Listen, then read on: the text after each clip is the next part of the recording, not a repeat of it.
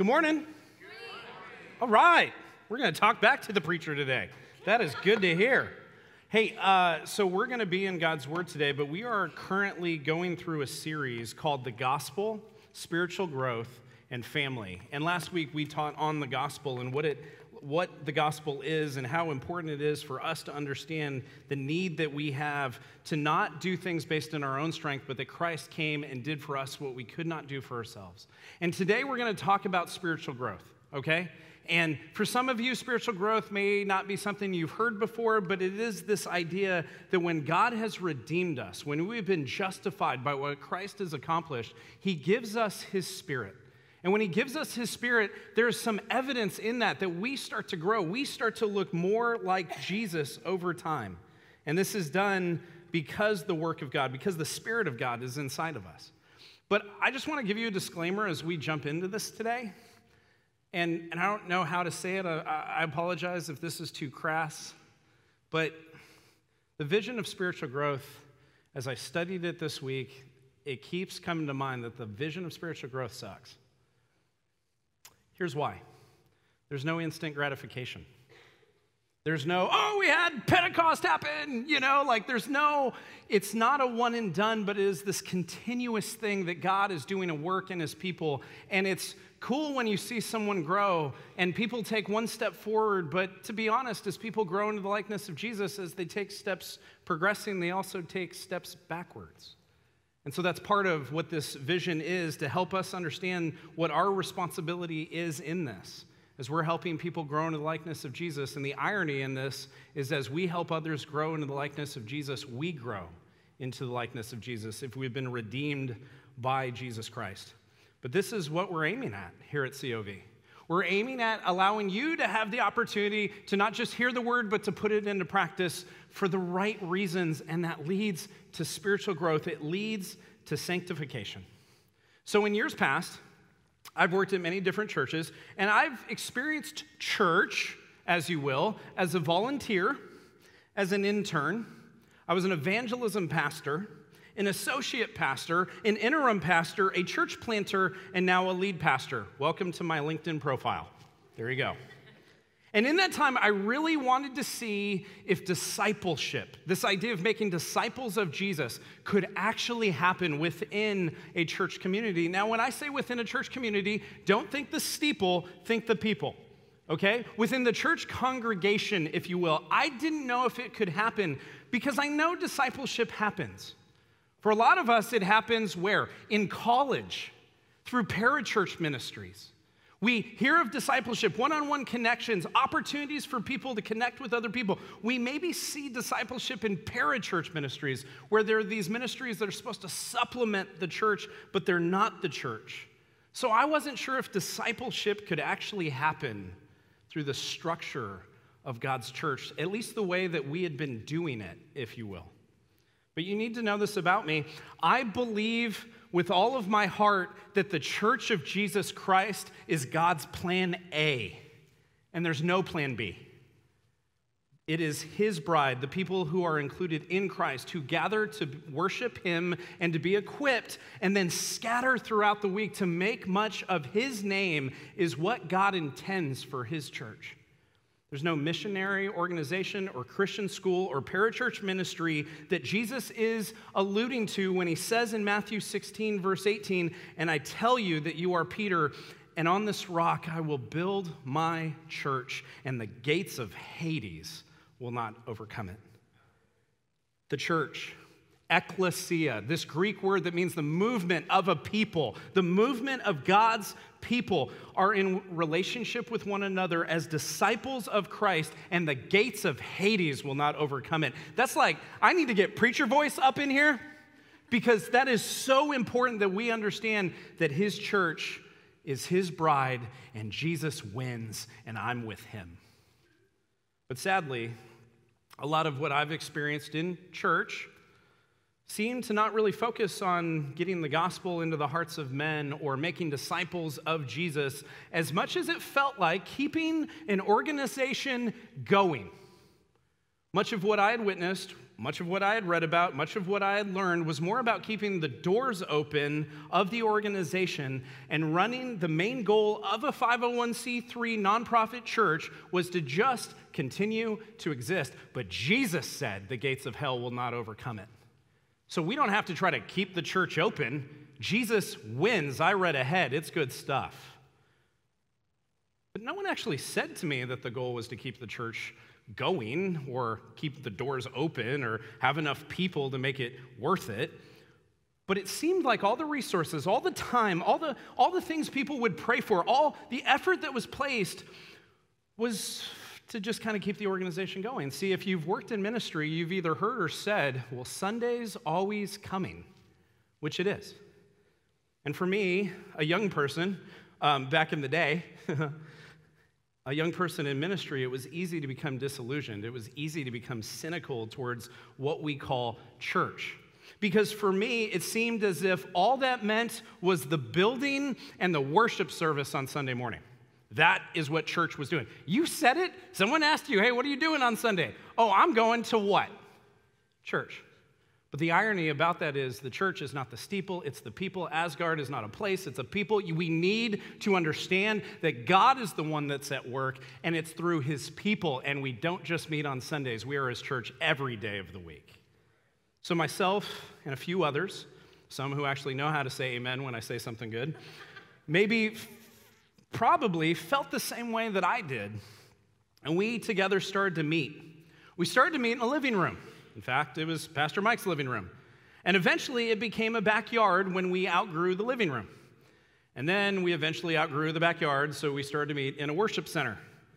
But this Sunday, or in our case, Wednesday night, our worship gathering was not really church for us, as it was the celebration of what church took place all week. Church for us was gathering, meeting, and investing in other people with the goal of seeing spiritual growth. Discipleship is the name of what Christians are commissioned to do, but spiritual growth was and has always been the benefit, consequence, and goal of our discipleship. We don't just disciple because Jesus told us to. We disciple because this is the means in which people start to grow more into the likeness of Jesus, not just by us discipling someone, but by us being willing to pour into someone, and guess who grows? We do. So instead of getting excited about how many showed up to a gathering, we celebrated where we saw people taking steps towards obedience to God through his word, and we believe that it was led by the Holy Spirit. And we were doing this. We saw individuals go from death to life to maturity. And we were able to get to witness and be a part of spurring one another on in their spiritual growth. And we brought that culture here to Church of the Valley. Sorry for those of you that were here before us. Where the demographics were far different than when we were a church plant. We were mostly just young adults and young families. But here we have people of all ages. We have people of different demographics. We have people of different nationalities. And we came together because we believe that spiritual growth isn't just for a certain type of person, it's for God's people. So hear me, as you're hearing this kind of explanation historically of the church plant that merged with COV and we became COV proper, I don't want you for a second to hear that I'm not saying that you can or can't grow. What I'm saying is you absolutely can grow, because if you have a pulse or you have breath in your lungs, you have the opportunity to grow more into the likeness of Jesus. So I don't want us to think that you are excluded in this or that it's just for certain people. If you've called on the name of the Lord Jesus Christ as your sole means of justification, if he is what makes you right, if you plead Jesus when you are accused of being a sinner, if you are adopted into the kingdom of God, if you are, Christianese, saved, if your belief in Jesus has led you to repentance and trust of Jesus Christ, then you get to grow spiritually. Because true biblical evidence of your justification is your sanctification. You do grow. I'm sorry, it just takes place. If you've been redeemed, you're being reformed. You're being transformed more into the likeness of Jesus. But here's the truth, this is rarely, if ever, clean. It's pretty messy, Mistakes abound. Ultimately, you progress with a lot of field trips on the way, if you know what I'm saying. That's why this vision isn't easy. It's not pretty, but it's what I'm convinced, based on the Word of God, is eternal and necessary for us as a community. See, I don't want to spend my life in a church context aiming for things that don't matter. I don't want to spend my life in the church context aiming at things that I can do in my own strength rather than the Holy Spirit working through us. But with this vision of spiritual growth, as we were a church plant, we kind of did everything a little bit differently. We met on a non-holy time because it wasn't Sunday morning, which meant that many of the people that were attending what we were doing really weren't part of the community that we were creating. They were attending, and they were either kicking the tires of what we were doing or supplementing their spiritual knowledge and their community.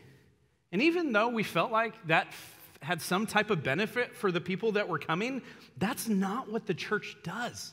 That's what a ministry does. Not an ecclesia, not a gathering and movement of God's people. That's not what the church does. The church helps people grow through accountability. So eventually, we, through what I believe undoubtedly with all of my heart of a movement of the Lord's will, brought us, if you know, we were known as Compelled Together with Church of the Valley. And we're now part of Church of the Valley, COV. And we meet now on Sunday mornings. We have a building in campus that must be managed.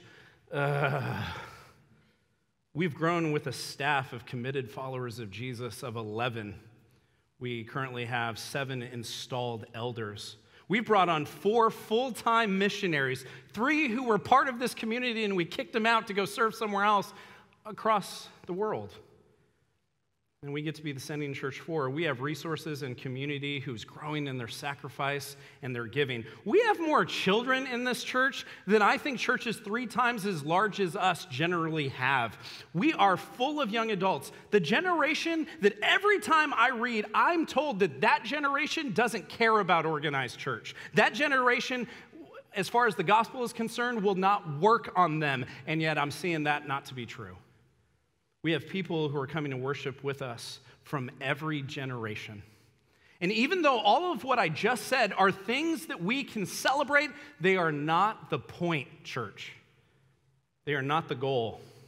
They are the symptom of this vision of seeing people grow more into the likeness of Jesus by obeying God at His word for the right reasons. Hallelujah. So when we came here, the stakes got much higher because when we started as a church plant, we were essentially a sanctification experiment. But now we have the responsibility of spiritually being responsible for a congregation that had 2 different, very differing cultures. And so I get to be a shepherd for not only the Compelled Together community, but now an existing community that had their own ethos, their own culture, and their own way of doing things. Let's just be real. That first year was really hard. Does anyone remember this if you were here? Can you testify that it was hard? Testify! And change is hard for people. It's part of the human condition. People do not really like change. But we were unwilling to give up on this vision of spiritual growth, of Christ-likeness, of sanctification.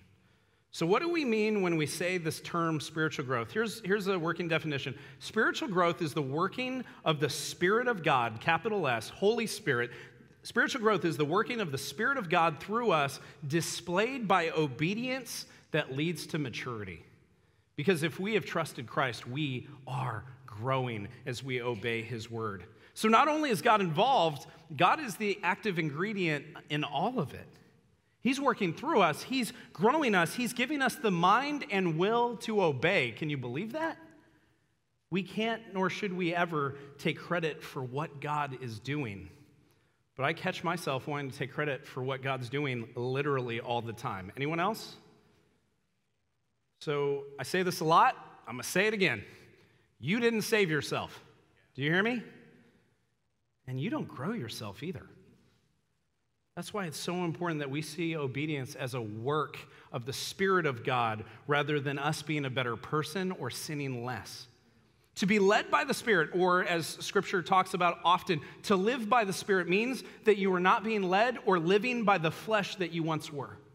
Your flesh is the natural person of who you were before you came to Christ, but the flesh still resides in you. The flesh is what you lived by before Christ made you a new creation. But as we say very often in Ephesians 2, but God intervened. Hallelujah. And when he does, when he intervenes, he makes us a new creation. 2 Corinthians chapter 5:17 says, therefore, if anyone is in Christ, the new creation has come, the old has gone, the new is here. We are a new creation because of what Christ has done. We're not a better version. We're not updated in our iOS. We are a new creation in Christ Jesus. And the great thing about the Spirit being the catalyst to our spiritual growth is that if the Spirit of God is working in us, that means that he is in us. And I don't know if we all understand what a big deal that is. And Paul says in Ephesians chapter 1, 13 and 14 about the Spirit of God, he says, and you also were included in Christ when you heard the message of truth, the gospel of your salvation. When you believed, you were marked in him with a seal, not a seal, okay? The promised Holy Spirit, that better not be your takeaway. The promised Holy Spirit, who is a deposit guaranteeing our inheritance until the redemption of those who are God's possession to the praise of his glory. Hallelujah, Paul. What a worship leader. So spiritual growth, aka sanctification, is the evidence of the Spirit of God residing in you. Not how good you are, not some external action, but because of your growth, because you're progressing in transformation, the fruit of the Spirit inside of you is simply known as simply that, the fruit of the Spirit. And Paul says in Galatians 5, but the fruit of the Spirit is love, joy, peace, patience, kindness, goodness, faithfulness, gentleness, and self-control. If you're dating someone, I guarantee you want them to look like that. And they want you to look like that.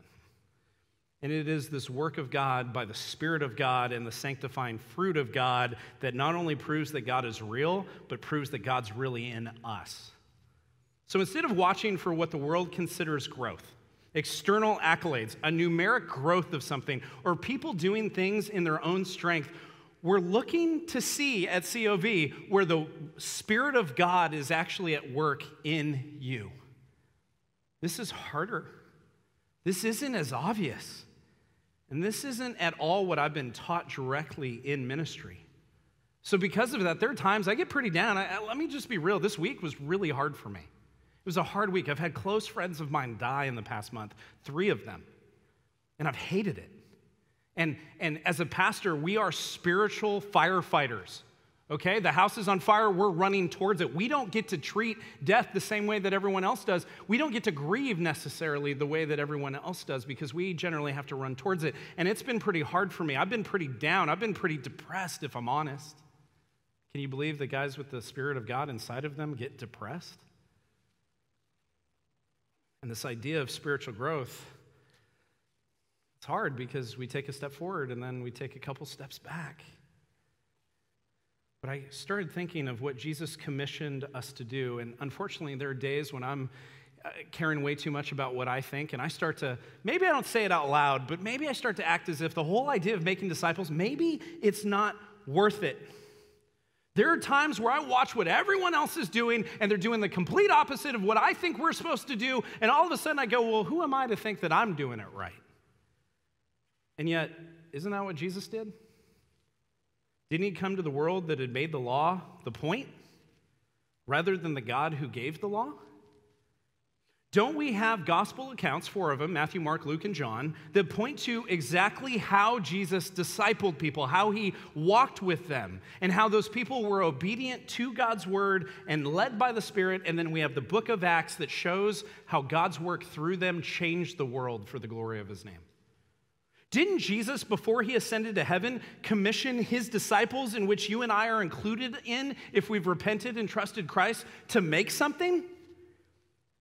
In Matthew 28, 19 through 20, he starts with therefore. Jesus says, therefore. What's the therefore? Therefore, because all authority in heaven and earth has been given to him, verse 18.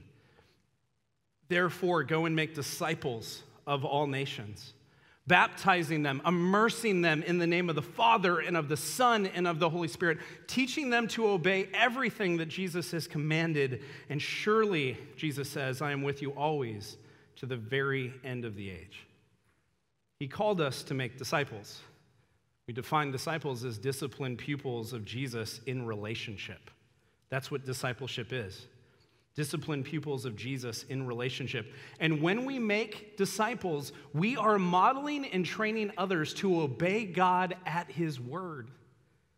But this doesn't come from some formula or some worldly wisdom, but from individuals obeying the call to make disciples by giving up time and giving away what they have learned and obeyed from God's word. But this requires all of us, church.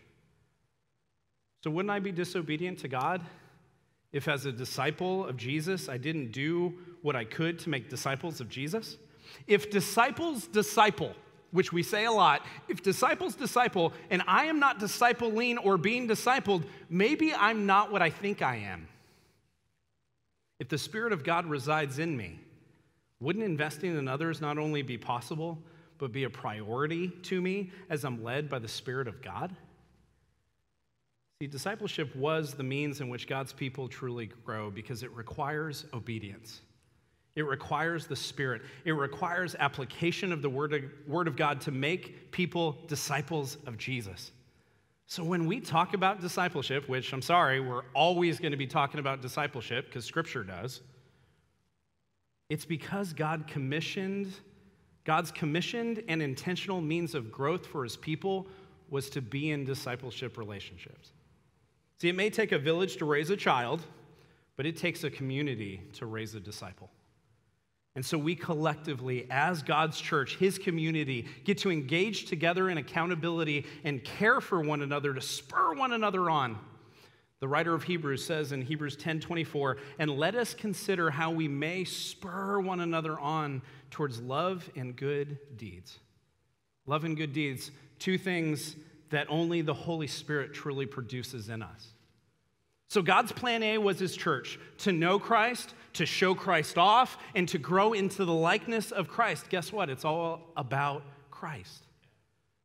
So, as Ruth read, turn with me to this passage that we've studied it before. In fact, the first book that I taught here at this church was Ephesians, and we studied this passage, but I want to always point us back to keeping this in front of us as a community. Ephesians 4. Paul writes to the church in Ephesus, and this book is such a great example of God addressing to the church who God is through Paul. So the first three chapters 1, 2, and 3, they are theology. Chapters 4 through 6 are what do you do with that theology? What do you do as followers of Jesus? So here's what it says in verse 11 of chapter 4. So Christ himself gave the apostles, the prophets, the evangelists, the pastors, and teachers. This is one of those verses that many of us have heard a lot. And many of us have obsessed over when in a way we weren't really looking at what the point of the passage is. See, Christ gives, we know that, God gives constantly, but what did he give? He gave gifted people in roles that would be responsible in his church. Shepherds and teachers and evangelists and prophets and apostles.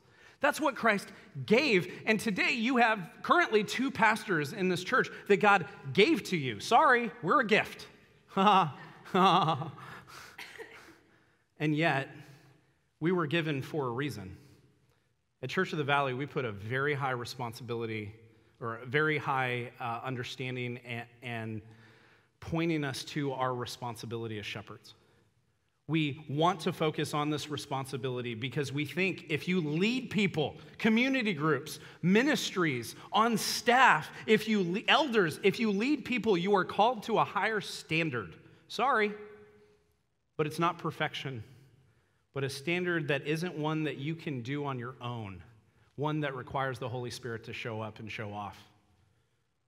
Usually, people stop when they read this passage and they spend all their time that Jesus gave and want to itemize the different roles, and does this still happen in the church, and blah, blah, blah. What we're going to do, because we're a people that love the Bible, is we're actually going to get to the point of the passage. So verse 12. So why did he give those gifted people and those roles as a gift to the church? To equip. Say equip.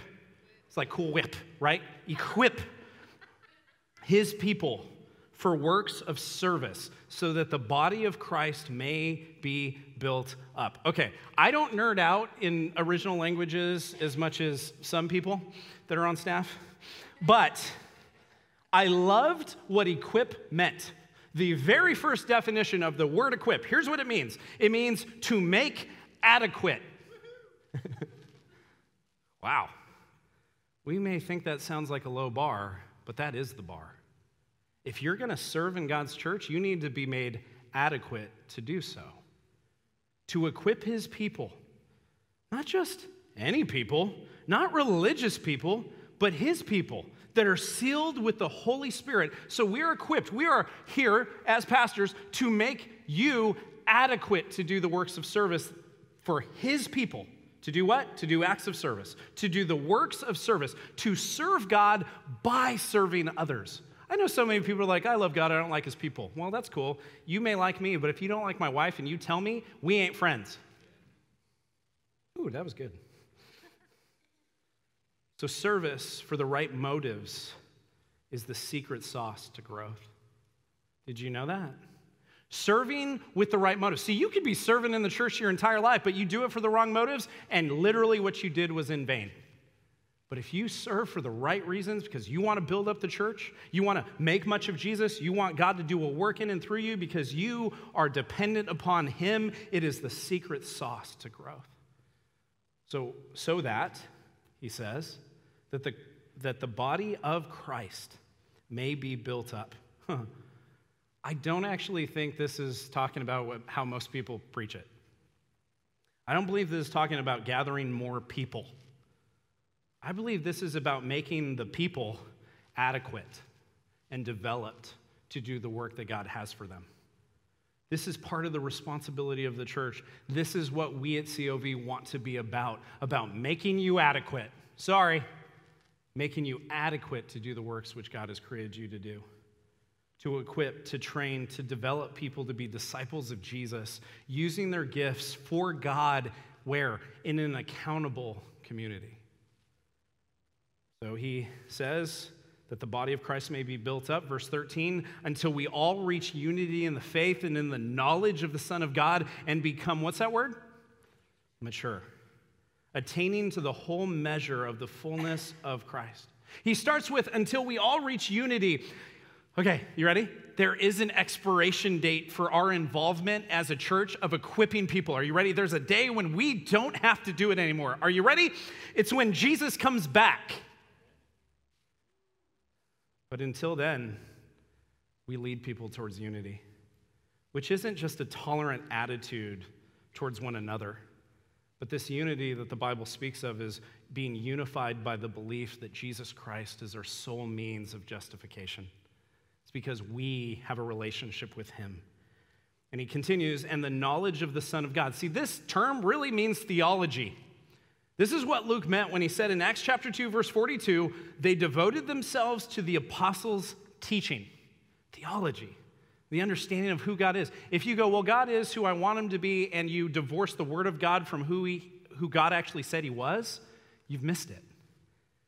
So he says they devoted themselves to the apostles' teaching, to fellowship, to partnership, koinonia, to the breaking of bread, and to prayer. Listen, we get this verse out of balance all the time. We make it all about the Bible, and then we skip the other stuff. Or we make it all about prayer, and we don't do anything else. I know we do this out of balance generally in most churches. But we ought to be a people that are willing to search the scriptures to see what God says about himself, what Jesus did and said, and how scripture was put together so we don't have to guess at who God is. Or base our understanding of who God is based on our feelings or our wishful thinking, or even worse, culture. I praise God for not making it so his people had to guess. And Paul continues in verse 13, and become mature, attaining to the whole measure of the fullness of Christ. Oh, to become mature. I'd say someone who strives for unity in relationships in the church and has a deep, abiding knowledge of the Son of God. Those are two distinguishable marks of a mature Christian. Not the only ones, but that's what maturity tends to look like. And ultimately, we as followers of Jesus are growing progressively in our maturity. Listen, if you had a child and no growth took place in that child, you would think something was wrong, right? And yet so often people don't grow in the church and no one asks any questions. Every Christian who is committed to Jesus is growing, maturing, and becoming more like Christ. Which again, this is not very instantly gratifying.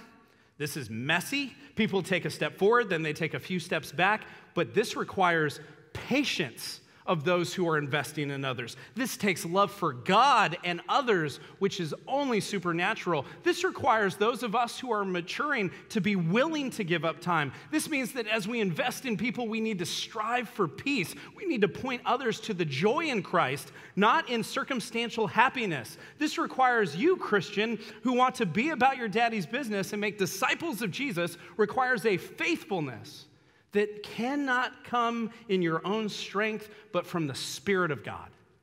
To invest in others the way we ought to, we will have to be gentle with others, even when they disappoint us, because they and we disappoint. We will need to exemplify a goodness that mirrors Christ and not our old selves on repeat. And we will grow in self-control as we do life with others who are like sponges and they see everything we do and they pick up on it. It's interesting to me that what God produces in us as we invest in others is simply the fruit of the Spirit. That doesn't come from seminary classes, doesn't come from lectures or a TED Talk. None of those will produce the fruit of the Spirit. No life hack or legalism will make you righteous. No attempting to do good will make you gooder. It is a work of the Spirit of God in the hearts of God's children and through the leading and convicting of His Spirit that we obey unto maturity. That's the name of the sermon, by the way, obedience unto maturity. I wanted to call it Spiritual Growth Sucks, but let's go with obedience unto maturity. And becoming mature, becoming sanctified until we attain the full measure of Christ, until we are glorified with Christ, not because we did anything right, but because Jesus did. We reach eternity with God until we too are resurrected. We too have a resurrected body. We too spend eternity with God in the glory and radiance of God's only Son, worshiping our God without any more pain, no more sin, and no more death. Hallelujah. But we're in this life right now, and we get to mature consistently and progressively as we obey what the Spirit leads us to do through His Word. So Philippians chapter 2. Any of you guys work out?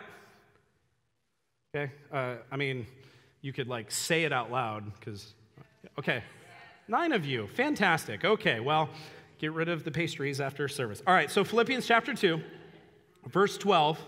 Therefore, Paul says to the church in Philippi, my dear friends, as you have always obeyed, not only in my presence, but now much more in my absence, continue to work out your salvation with fear and trembling. Oh, if there's a verse that's been misquoted more times than not. Paul tells the church in Philippi to work out their salvation, not work for their salvation. That one word out makes all the difference. And so we need to understand that you and I are people that aren't working to attain righteousness. Righteousness was gifted to us through Jesus Christ. So we can work out our salvation. We can do what God has told us to do. We are not working to attain. We've already attained it. And because of that, we can work out our salvation. Why? Verse 13, for it is God who works in you to will and to act in order to fulfill His good purpose. He didn't save you to have you just sit there. He saved you to grow you more into the likeness of Christ. And when you grow, God is active. When you were found righteous, God was active. It's not about you. It's about our God. And God not only adopts you, he grows you, because according to 1 Thessalonians chapter 4, verse 3, it is God's will that you should be sanctified. But honestly, sanctification is evidence of your adoption in the first place. It's evidence that the Holy Spirit resides in you, because those who are justified, those who are made righteous, those who are saved are growing to look more like Jesus, because we are made holy. We are made consecrated. We are set apart. Why? To grow. We are being purified by the refining work of the Spirit of God through our obedience to his word.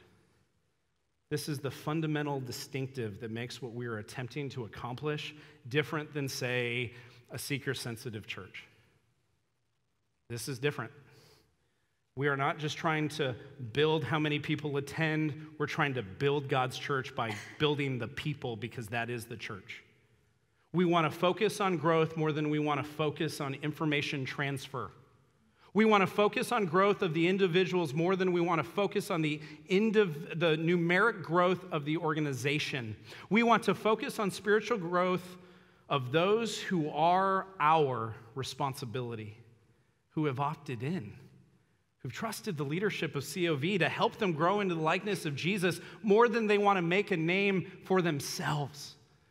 Hear me, church, vision series are good and bad. The good part is you know what we're about. The bad part is you can't guess anymore. And because you can't guess, we're going to tell you we're about the gospel, growing to look more like Jesus, and we're about family and being together and doing this with one another, because there is nothing more sanctifying than being together. Doesn't mean we meet every day like this. Oh gosh, no. That'd be too much. But we meet. We connect. We do life together. I thank God that most of my weekend, actually all my weekend, was spent with people that are sitting in this room. I praise God that I get to be refined as I spend time with you. As you spend time with me, we get to rub off on one another and be refined. This is why we offer community groups. This is why we focus on, hey, guys, jump into a community group. Talk more about the sermon. Don't just listen passively. Take notes. Whatever you heard, share it in your community group. Help one another rub off on one another for the glory of Christ. That's why we give this opportunity for connection and application in these groups as we meet in different homes in different places around the Bay Area to get together to spur one another on towards obeying what we hear through God's word. We also offer Bible studies, usually for different demographics within the church, so people at similar life stages can get around God's word together and grow and pray. We have different ministries that serve in this church, but they all have a specific bent: to open God's word and to pray together. Every single one of them. If you're like, well, how do I serve? Come talk to our tech ministry. You can be a part of engaging with the team. The cool part is you'd be a part of all the things that we do as a leadership team to spur people on. You'd get to see behind the veil. I don't know if that's a good thing or not. But it would be the opportunity for you to commit to put more time into helping a Sunday happen. But it's not even about Sunday. What I appreciate about worship and tech ministry is Thursday night, because when they get together to do a rehearsal for the music that we're going to do, guess what they do? They open the Word of God. And they pray together.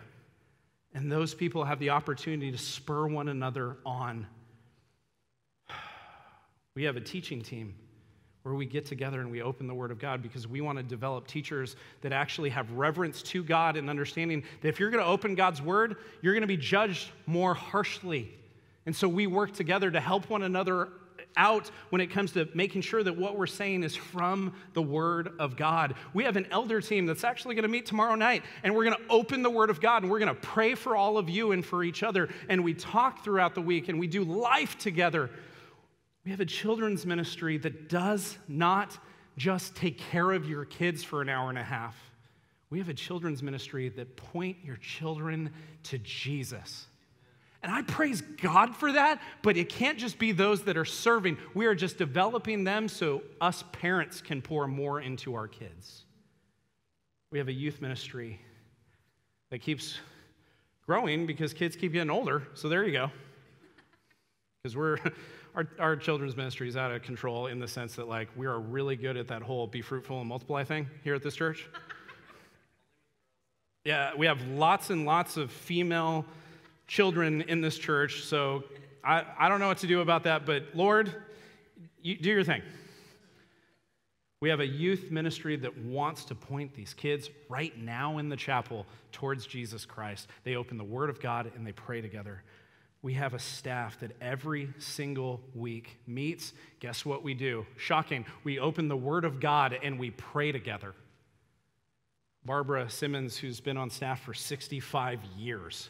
I haven't done anything for 65 years because I'm 38. But other than that, for 65 years she's been on staff, and I don't want to put words into her mouth, but she didn't rebuke me after I said this first service. She said that she's never been a part of a healthier time in this church than right now. Because I believe the Holy Spirit is moving, and we're opening God's Word, and we're praying together.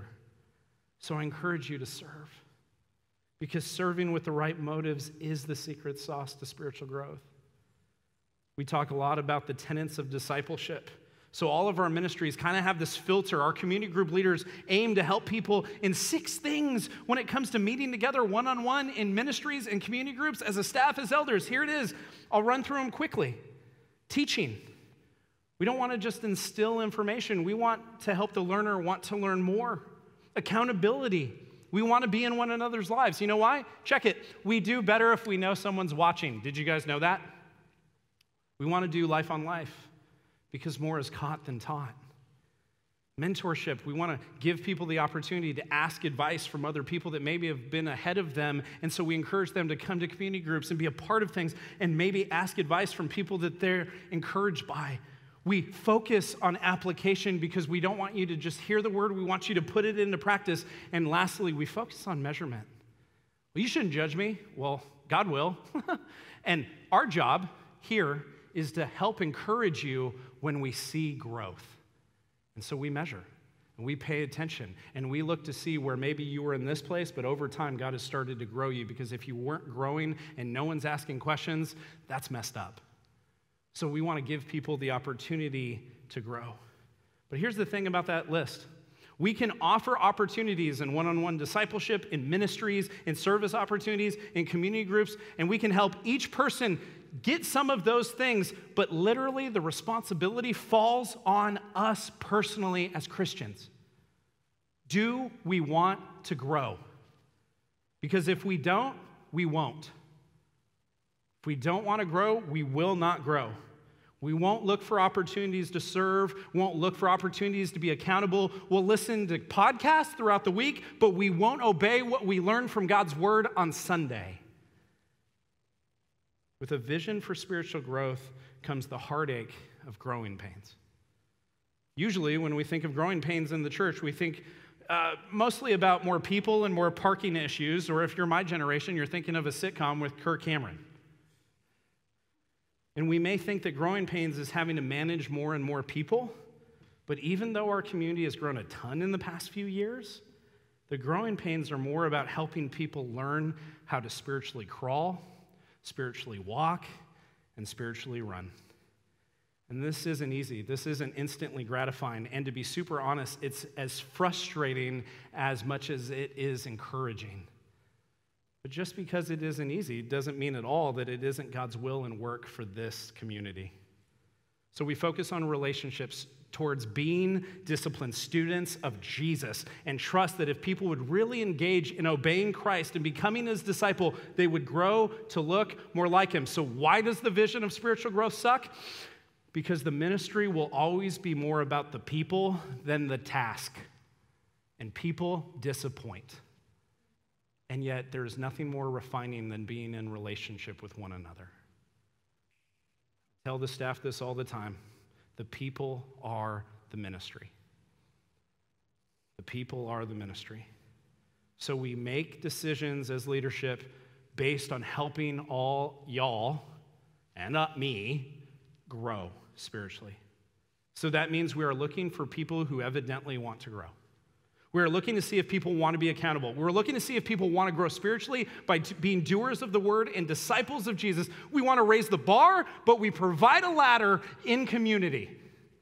We want to always be pointing you and I to how we can not just know more, but how we can apply more to our lives through obedience and see maturity in our Christ-likeness. We want to raise the bar of what we think church is. We want to get back to people being about obeying Christ through his word for the right reasons, but we know Rome was not built in a day. And we know it will require our submission to the Holy Spirit daily as he guides us in following Jesus Christ. So worship team, why don't you come on up? And I want to finish with the words of Paul in his second letter to the church in Thessalonica. If you're looking for a name for your daughter, that's a good one. Thessalonica. 2 Thessalonians chapter 2, verse 13, Paul says this, "But we ought always to thank God for you, brothers and sisters, loved by the Lord, because God chose you as first fruits to be saved through the sanctifying work of the Spirit and through belief in the truth." So my question for you, church, is would you opt in? Will you say yes to growth? Will you see your trials as opportunities to praise the Lord? And will you go and get community through this community to grow more into the likeness of Jesus together? We need you. We need you to be willing to engage with one another. Let's pray.